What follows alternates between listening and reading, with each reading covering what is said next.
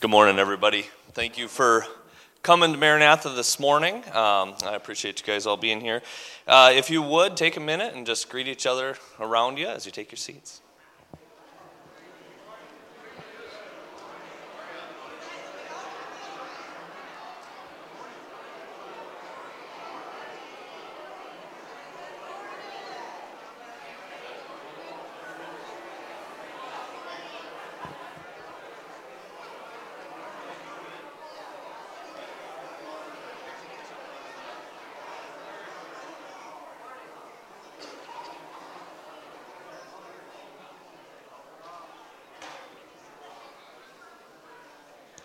All right, a few quick things here. If you are new to Maranatha, you've not been here before, there are yellow sheets either in the seat in front of you or at the welcome desk in the back left as you leave the sanctuary.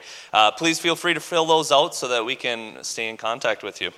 Also, if you would like to give an offering for those who attend, the offering box is at the back of the sanctuary there. This morning, Justin Peterson's discipleship group is going to be canceled. So if you were going to attend that, that is no longer happening. But please feel free to stay in fellowship or attend one of the other ones. Ruby's Pantry, October 21st on Saturday at Living Water Church. They need volunteers, 7 a.m. And they are also looking for coats. One second here. Coats, hats, and mittens. So if you would like to bring some of those, please bring them to Living Water Church prior to that Saturday so that they can get that stuff in the mix for handing that stuff out. The coats will be handed out on October 21st, so actually they need to be there by October 20th. There's a bin at the front doors. Family Celebration Sunday will be... I forgot about that. Thank you. Family Celebration Sunday will be October 29th. So on that day, there will be no children or youth Sunday school nor adult discipleship groups. But feel free to stay and join us for coffee and fellowship. Also, the 2023 Operation Christmas Child is looking for participants. Need people to pack shoe boxes as a family. Information on all of the stuff for Operation Christmas Child is in the fellowship hall. And if you have any questions regarding that, please see Joan Niedermeyer. I can't see if she is here. Wave her hand. She's right over there. Please see her if you have any questions with that. They are still looking for some donations for the shipping costs, and the packing party will actually be on Sunday, November 12th. So they need 11 more families. So if you would like to sign up to help pack those boxes, please see Joan or fill that out. I believe there's a sign-up sheet in the fellowship hall. All right, let's pray. Lord, I just thank you for today. I thank you for being a glorious God, for bringing your Son, Jesus, to us to bring salvation to our door, that we can have that as sinners. And I thank you, God, that as fallible people, that you still choose to use us and that you use us around the world to bring your message of hope and joy. And I just ask, God, as we celebrate and hear from missionaries, that you would be glorified in that and that we would be challenged to a life of service to bring you glory. In your name, Jesus. Amen. Pastor Cody. One. This is going to be a great, we say it's Missions Week, but it's 8 days, so we'll do an 8-day week here. We're excited. Simone, why don't you come up now? There she is. Yeah, so we're going to talk, as she's coming up, I want to remind you we have this missionary calendar. As you walk into the sanctuary there, we have this available for you. So I encourage you, if you didn't grab one for this month, grab it. We have this mapped out, and we'll talk more about why it's color-coded next week. And all of that, and it's exciting to have this happen at the end of the book of Philippians. As we're going through the book of Philippians, you know that Paul is writing to a church that has supported him, and it's great to have this part happening at the end of Philippians. So, you have a microphone. Good, I got an extra one here. We got a lot of people coming up here, so I'm excited about today. So, tell me about this week. What do we got planned? What are some of the events that we got going on? Well, we're really excited about the Missions Week, where we get to just celebrate those missionaries of our Maranatha Church that we get to come alongside with and support. And that's what this week is about. It's about connecting, praying, and encouraging those missionaries this week. Awesome. So let me just, even before we talk through what's going to happen this week, here it is. So part of it is praying. And I love it when I get prayer requests that are urgent, because I'm like, all right, God's calling me to action. Even when it's not urgent, God's still calling me to action. This is an urgent prayer request. I got it last night. We got this email. So this week is full of different events, which I'm going to have you share in a moment here. But if you could maybe put in your phone right now, tomorrow be praying for the Hoffmans, praying that that situation will get resolved in that. So give me some of the events that we got going on this week.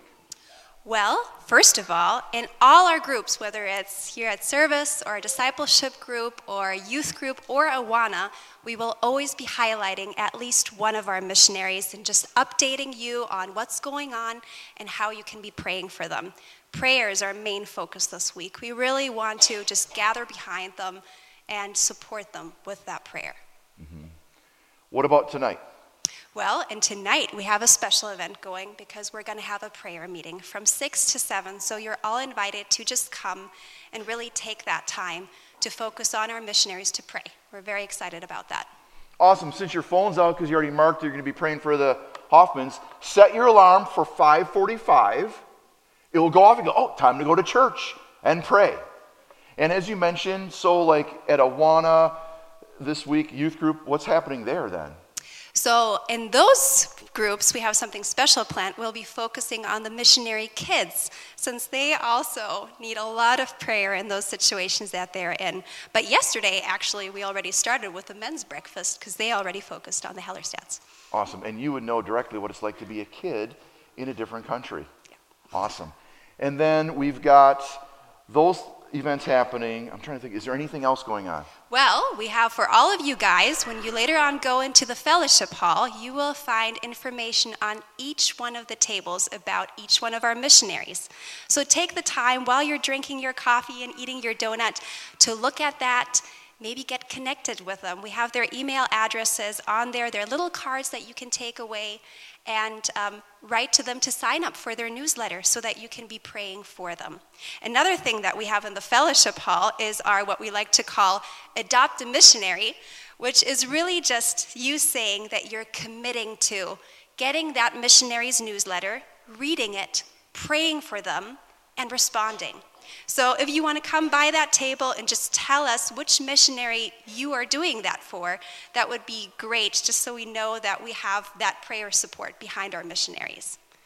And we have one more special activity. We got a lot of stuff going on, which is our scavenger hunt, our missionary scavenger hunt, just to kind of encourage our congregation to get to know all the missionaries that we have. And so that will also be in the fellowship hall. And you take a little paper, and there's some statements about our missionaries, and you have to find out which missionary is meant. And if you submit it, we have this week and next week, after next Sunday, we have some pretty great prizes for it. There are Starbucks gift cards, and Skate City, and Little Caesars too. Awesome. Awesome. Anything else? I think that's it. Awesome. In fact, if you're part of the missions team, would you stand up? I know there's a few of you peppered throughout here, so that way we can connect with you if we have questions or anything. Awesome. Thank you so much. We're excited about this.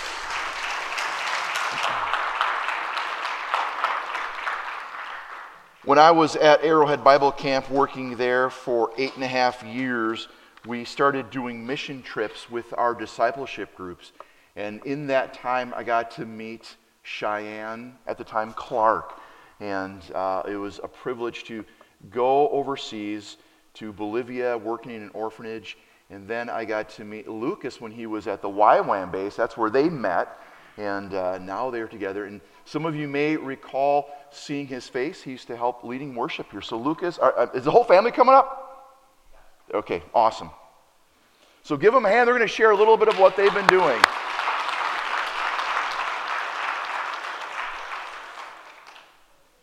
There you go. Good morning. Happy to be with you guys this morning. We know many of you, as Cody said, him and I and Cheyenne and him go back to when we were kids. So it's always great to be back. And I kind of want to bring forward a summary of the last couple of years and kind of a reintroduction to some of you. I know we know many of you, and many of you are new. Time moves quickly, and somehow it's been almost 7 years since we moved. And so again, this is my wife Cheyenne, our daughter Everly, and our newest Steora. And so our family is growing. As Cody mentioned, Cheyenne and I met at Youth with a Mission, or YWAM, where we were serving and learning in a discipleship training school.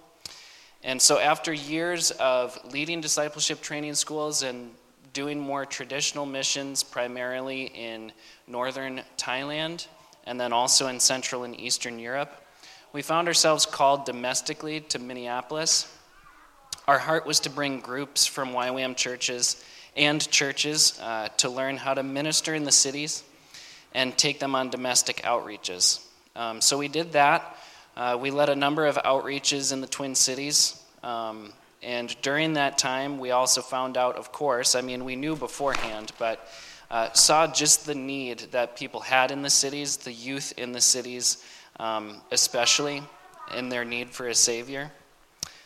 So once the Lord got us there, we saw also how many YWAM alumni or former missionaries, former even churchgoers were in the Twin Cities, living there and kind of being disconnected from the church, disconnected after leaving missions, and needing a connection point back to the Word, back to community, back to worship.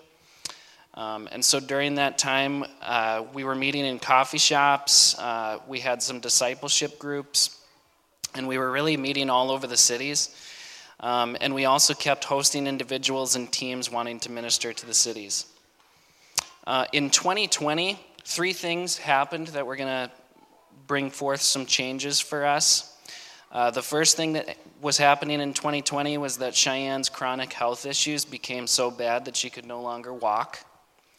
For a period of time, her doctor suggested that she would need a wheelchair. She had been walking miles a week, doing prayer walks and spiritual tours of the cities with people, and it became clear that this was no longer an option. The doctors did all kinds of scans and couldn't find anything that they could help with. They could only offer medications to treat symptoms. But with God's guidance, she found a believing doctor who ventured into alternative methods and lifestyle changes that have since put that condition into remission. So Cheyenne's doing much better. As you can see, she's walking, which is really good news.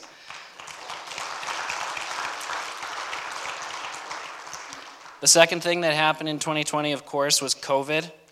We all know what that was like. However, in the Twin Cities, it felt like a dystopian nightmare in a lot of ways. Our team quickly lost all of the access to places we had previously been gathering people for events and worship. It was a really hostile environment to gatherings, and so it was a process of what do we do with this? How do we love, but also how do we maintain community and still gather and worship the Lord together? And then the third thing that happened, of course, immediately local to us was the riots in Minneapolis. We'll never forget what it was like to be a minority in our own neighborhood and see the fires from our windows. We lived on the north side of the city, just a mile and a half from downtown, and things there they deteriorated quickly. And so that was a really stressful time. And those 3 things combined gave us 2 options.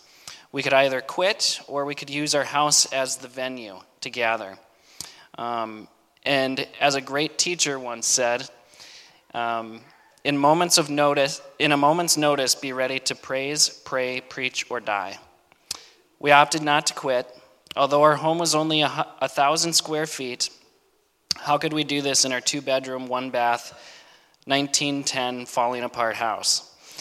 We decided not to overthink it and just start inviting people over, and it quickly became apparent that people did not mind being crammed together. In fact, people craved the vulnerability that came from being together in the small home. The worship and intercession nights, conversations about God, they were just way more intense and more real than any we had hosted in our formal venues of churches and coffee shops. We were determined to use every inch of space that God gave us. We renovated and decorated each room to be welcoming and cozy, even the crooked front porch. Shortly after, Cheyenne and her friend were able to lead a rough and tumble convert to the Lord on that tiny 3-season porch. It had been primed and prayed over. We had people stay the night so many times, sleeping on the couch, under the table. Actually, we had people sleeping under our dining room table. We had people sleeping in a tent in the backyard, which in North Minneapolis was an exciting experience for them. God really used these few years to open our eyes into how hospitality can be used to further the gospel, and how it disarmed people and softened hearts. A warm cup of tea turned into a full-on cry session. And honestly, many of these people needing love and care were burnt-out ministers, as Shai learned the hard way. Those who didn't take the time or space to rest and reset. We began offering our space to ministers whenever we found ourselves out of town. Since many don't have the budget to go on getaway weekends, a free and open space is necessary. Then we began dreaming of a bigger space in a quieter area in 2021. And in 2022, we sold our house in Minnesota for well over what we had paid, and we were able to purchase a big home across the river in Wisconsin. Now we live in Glenwood City, if you're familiar, and we're excited to see what God has in store for us. We've already had the blessing of hosting so many seeking refuge, and we don't even have our formal website up yet. God has blessed us with Stiora in March, and another thing was we weren't really sure if we would be able to have more children after Cheyenne's health crisis, and so we were both overjoyed when we found out Stiora was on the way. We'd love for you to connect with us and come to an upcoming event at our hospitality house. If you have a minister or missionary in mind who needs rest and a reset or on furlough, please send them our way. We're hosting a hospitality roundtable to talk with anyone who wants to learn more about our home and using their home intentionally in the way that we are, as well as I'll be sharing some coaching discipleship techniques that you can use in your daily lives. We do have some informational sheets. Some are on the back table directly outside, and some are at our table in the fellowship hall. There's also a sign up for our newsletter.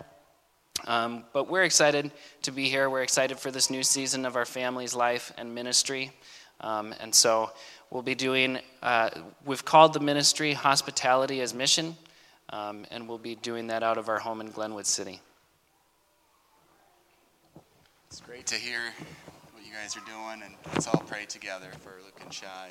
Lord, we're so thankful for what you have taken the Narrisons through and where you've brought them to here now. We thank you for the healing that you brought to Cheyenne, and Lord, we pray that, Lord, that would just continue to be a testimony of where they can help others, Lord, and they can tell of your healing power and goodness. Lord, we pray that you would bless them in this hospitality ministry. Lord, we know that you are the God who says that you cause us to dwell in green pastures and lead us beside still waters, and we pray that they would bring a place where people would have a time of refreshing with you, Lord, and that this ministry could be one of building and encouragement for the body of Christ. So bless them in their work, give them discernment. Would they abide in you in all their ways? In Jesus' name, amen.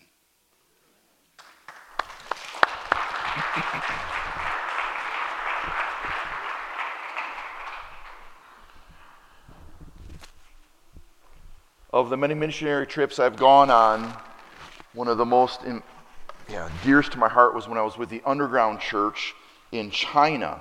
And underground doesn't mean, kids, that they are like badgers. Badgers are one of the coolest animals. We're from Wisconsin. But that they have to meet quietly and privately so people don't know, or they'd be thrown in prison or killed. We have the privilege of supporting and connecting with one of our missionaries that does a lot of work with those type of people. So at this time, would you welcome Dr. Pat as she's going to share with us this morning.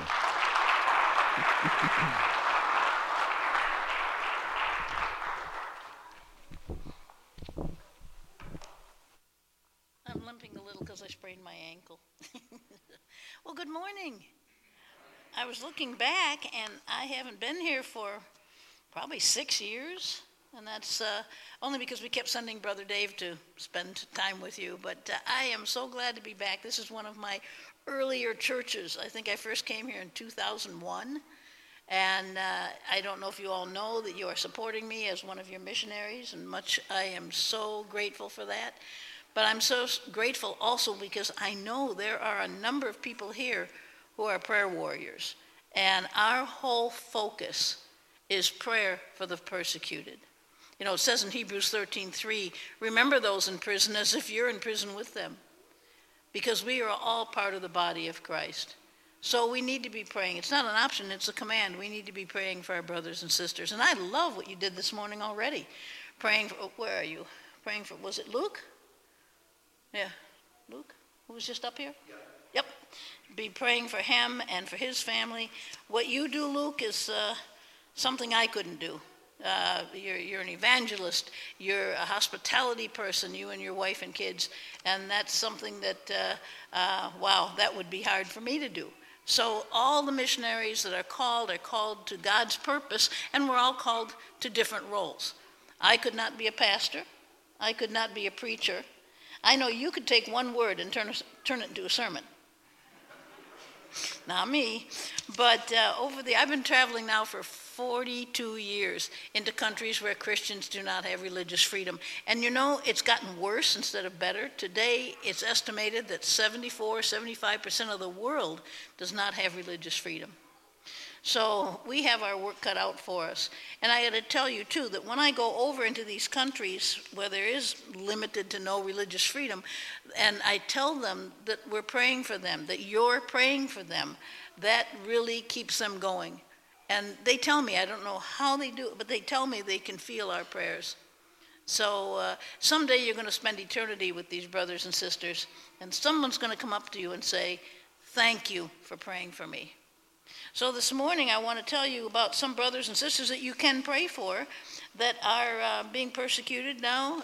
Many of them are former Muslims who become Christians, and even their families turn against them. So I didn't get a chance to look at the bulletin to know if there's any space on there at all for you to write down some names. But if you can, even in the margins, and take that home, put it on your refrigerator or whatever it takes so you can be praying for your brothers and sisters.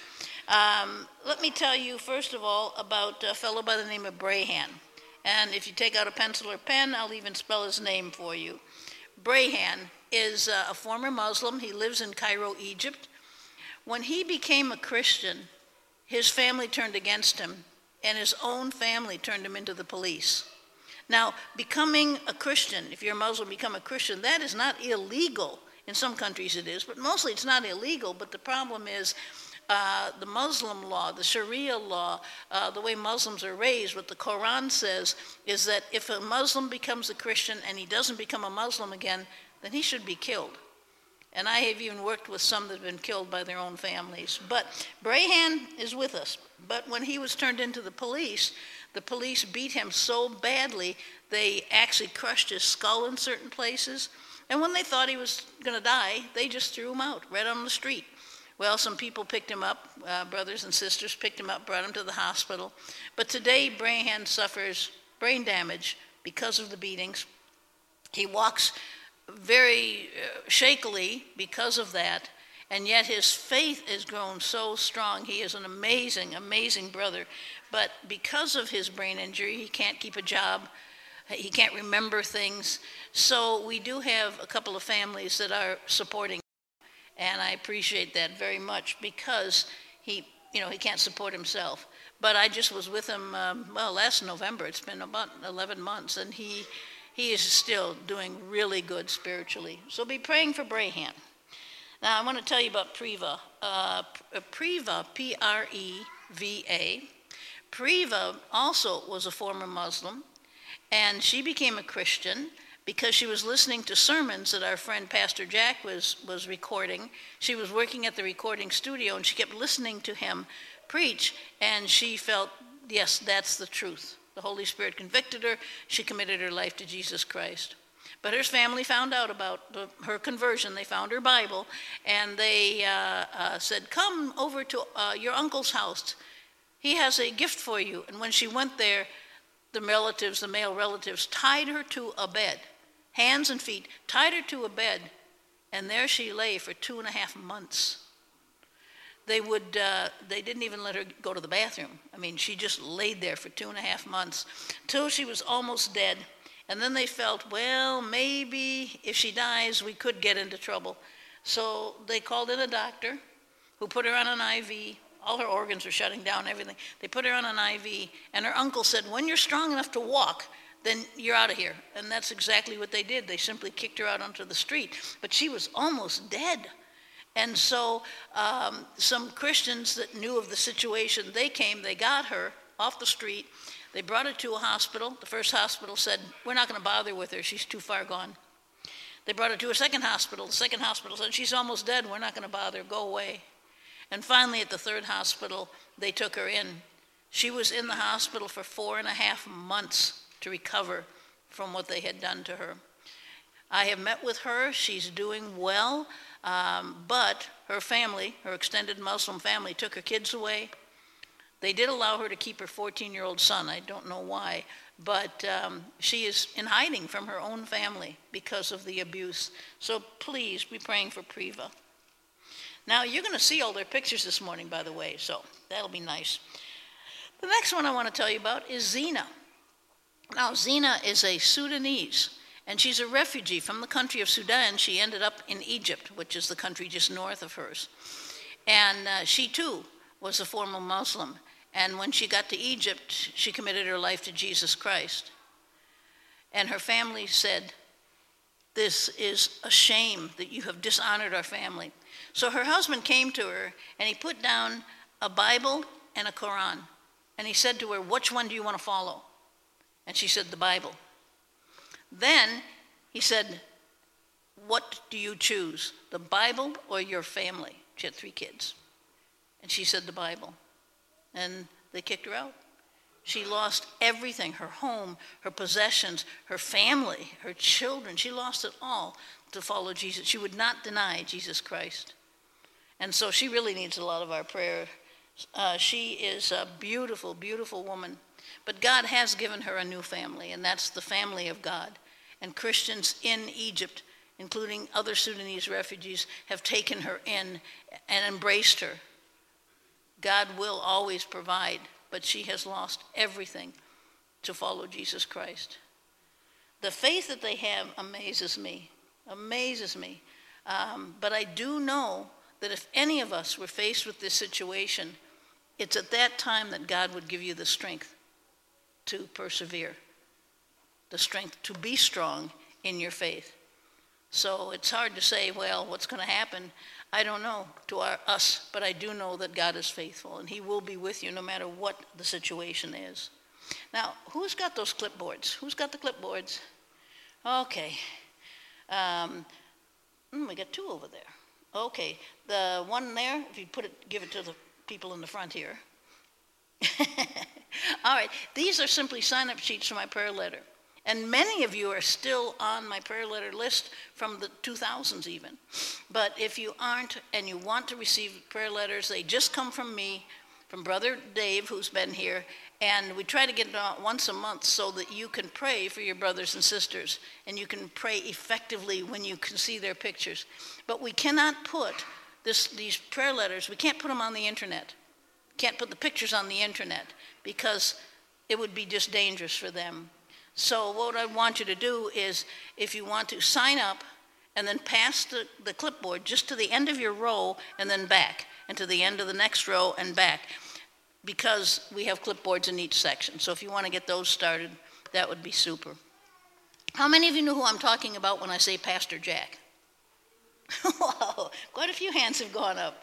Well, I've known this young man. Well, he's not young anymore, but I've known him for 32 years. I met him on the first day I was in Egypt. He's an evangelist. He's an Egyptian. He knows the culture. He knows the language. By the time he was 22 years of age, he had led 3,000 people to Christ.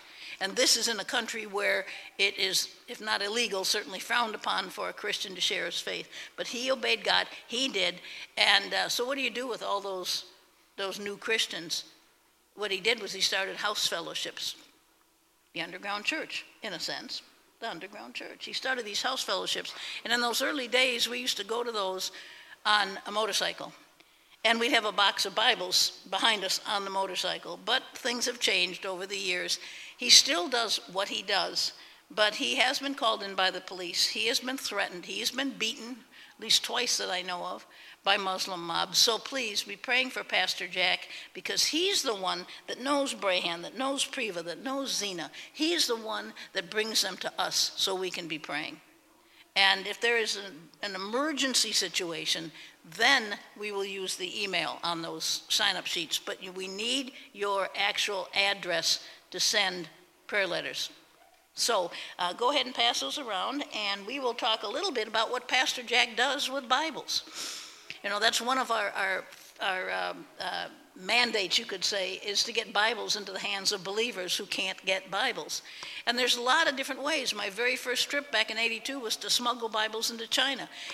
In the first 10 years in communist countries, I did a lot of smuggling. But now it's not necessary in many of the countries that we work in to smuggle, because there are a few Bible societies, and so we can get our Bibles somewhat locally, but people can't afford them. Pastor Jack certainly wouldn't be able to afford the Bibles, because he passes out thousands of them. Probably by now tens of thousands of Bibles are in Egypt because of him. But he has to do it creatively. You can't stand on a street corner and pass out a Bible. If you do, you're going to get into trouble. Either Muslims in the area, and not all Muslims, but the fanatical ones would, really frown upon that. And you could get picked up by the police. Even you and I, if we're out there, we could get picked up by the police and questioned, what are you doing? So what Jack does is he goes to these big book fairs. That's just one of the things he does. He goes to these big book fairs, and he got permission to set up a booth with Bibles. Even though, the rest of the things are all just secular books or Islamic books or whatever. He got permission to do that. And he's done it now for 3 years. And he is an evangelist. And he said that most of the people that came to the booth in the last couple of years have been Muslims. Muslims are curious about what we believe. Sometimes they hear bad things about us. The Bible has been corrupted. We believe in 3 gods. All sorts of things. So they come and they ask questions. And although Jack is not supposed to give away Bibles, technically he's supposed to be selling them. If he does sell them, he'll sell a full hardcover Bible for 50 cents. So anybody who wants the Bible can get the Bible. And that's what he's doing. And there's a picture that you're going to see where he is talking to a little girl, a little Muslim girl with a scarf on, showing her a children's Bible. And he's doing that because her father is a sheikh, sort of a leader in the mosque. And 2 years ago, he came and he quietly asked Jack for a Bible. And then he came back this year, and he said that, do you have any, he said, don't ask me any questions, he says, but do you have any books for children? And so they walked away with a children's Bible, a big one, a big children's Bible. And then he came back, the sheikh, he came back and he goes, don't ask me any questions, but I need a number of Bibles. So I'm assuming the guy is a secret believer, still working in the mosque. So be praying for these book fairs. They're twice a year, Cairo, Alexandria, Egypt, and that is an incredible way to get the Bible into the hands of Muslims who are seeking. So be praying for that. Well, let me tell you, the first thing they ask me when I go over there, anywhere that I go, the first thing they ask for is prayer. So I want to see a show of hands. A lot of new people here. Show of hands, how many here are incapable of praying? Oh, everybody's awake. Sometimes somebody's sleeping and you see the hand go up. No, you did good. All right. So what does it cost you to pray? A little bit of time. Doesn't cost you anything monetarily, a little bit of time. So be praying for your brothers and sisters. That's what they ask for. And the second thing they ask for is Bibles. And we can do both. We're going to be taking a love offering this morning. I'm not sure how we're going to do it, but we're going to take a love offering this morning for our brothers and sisters overseas. And 100% of what you give goes directly overseas. There's no administrative cost or anything like that. 100% will go directly overseas. Some for Bibles and some for people like Sophia, who I'm going to tell you about. Sophia is a Christian background believer. She's always been a Christian. And she married a few years ago, about 6-7 years ago, and she married a man who said that he was a Christian. And maybe he was, but he was nominal. He had no relationship with Jesus Christ at all. And so he was approached by a Muslim gang. This is again in Egypt. He was approached by a Muslim gang who said, we'll give you like $5,000 to sign papers and become a Muslim. And that's a lot of money over there. That's like $50,000 to us. So he said, whoa. So he signed the papers and he became a Muslim legally. And then this gang said, we want to raise your daughter, the little 2-year-old, Serena. We want to raise her as a Muslim also. At that point, Sophia, the mother, took Serena and they went into hiding. Now, her husband, we call him Ebil, E-B-I-L, just change the B to a V, you'll get the idea. He then went after the whole extended family. Sophia's 2 sisters, her mother, her brother-in-law, they all got arrested because Ebil said, they tried to kill me. And the police are not going to question or side with the Christians over a Muslim, for the most part. So he got them all arrested, and they were all tortured, even the 12-year-old, all tortured. Eventually they were released, and they all went into hiding. And that's when I went to the new apartment they were at.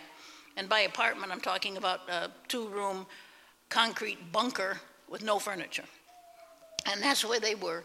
And Grandma, the mother, was sitting on the floor crying because she had lost everything. When they went into hiding, they had to literally leave everything behind.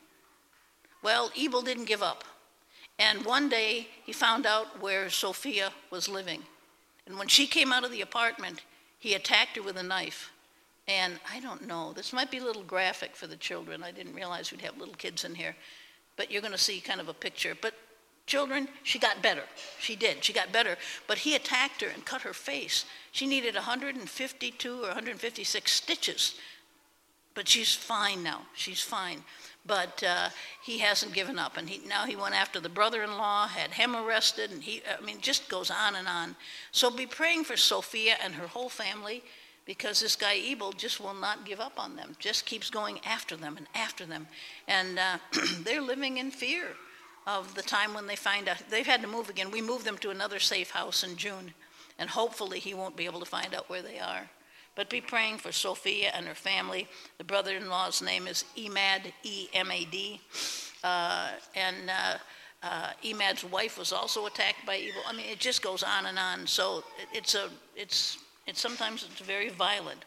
Then we talk about Juliet, I should say, not Julia. Juliet. She's a Christian lady living in Cairo. She's going to use the subway system, and there's even a car just for women. Now, being a Christian, she doesn't wear a scarf. And when she got on the car with the other women, there were some fanatical Muslim ladies that are like completely covered, even the eyes are covered. They accosted her. They forced her down into a seat, took out a pair of scissors and cut off her hair, and in the process gouged her back 3 times. And now she's afraid to take any sort of public transportation, even Ubers, even taxis, because you never know who is going to be the driver or whatever, and if she could get hurt again.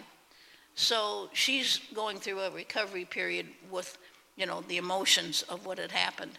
It didn't hurt that much, but still, the emotions of being attacked is pretty awful. So be praying for Juliet. Well, now you've got a lot of work to do, a lot of people you can pray for. And I think that the prayers are mighty.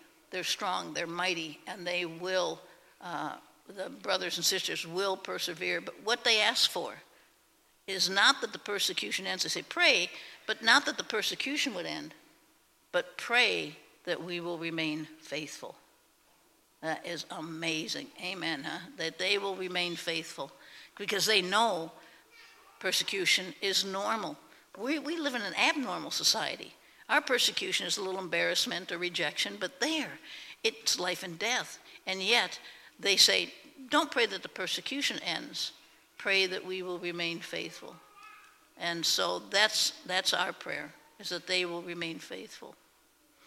All right, we're going to show you a short video so you can see the faces of the people you're praying for. I've got a table in the back here, not in the other room, but in the back here. And I don't know, as soon as the video's over, would you come up and pray for us? All right.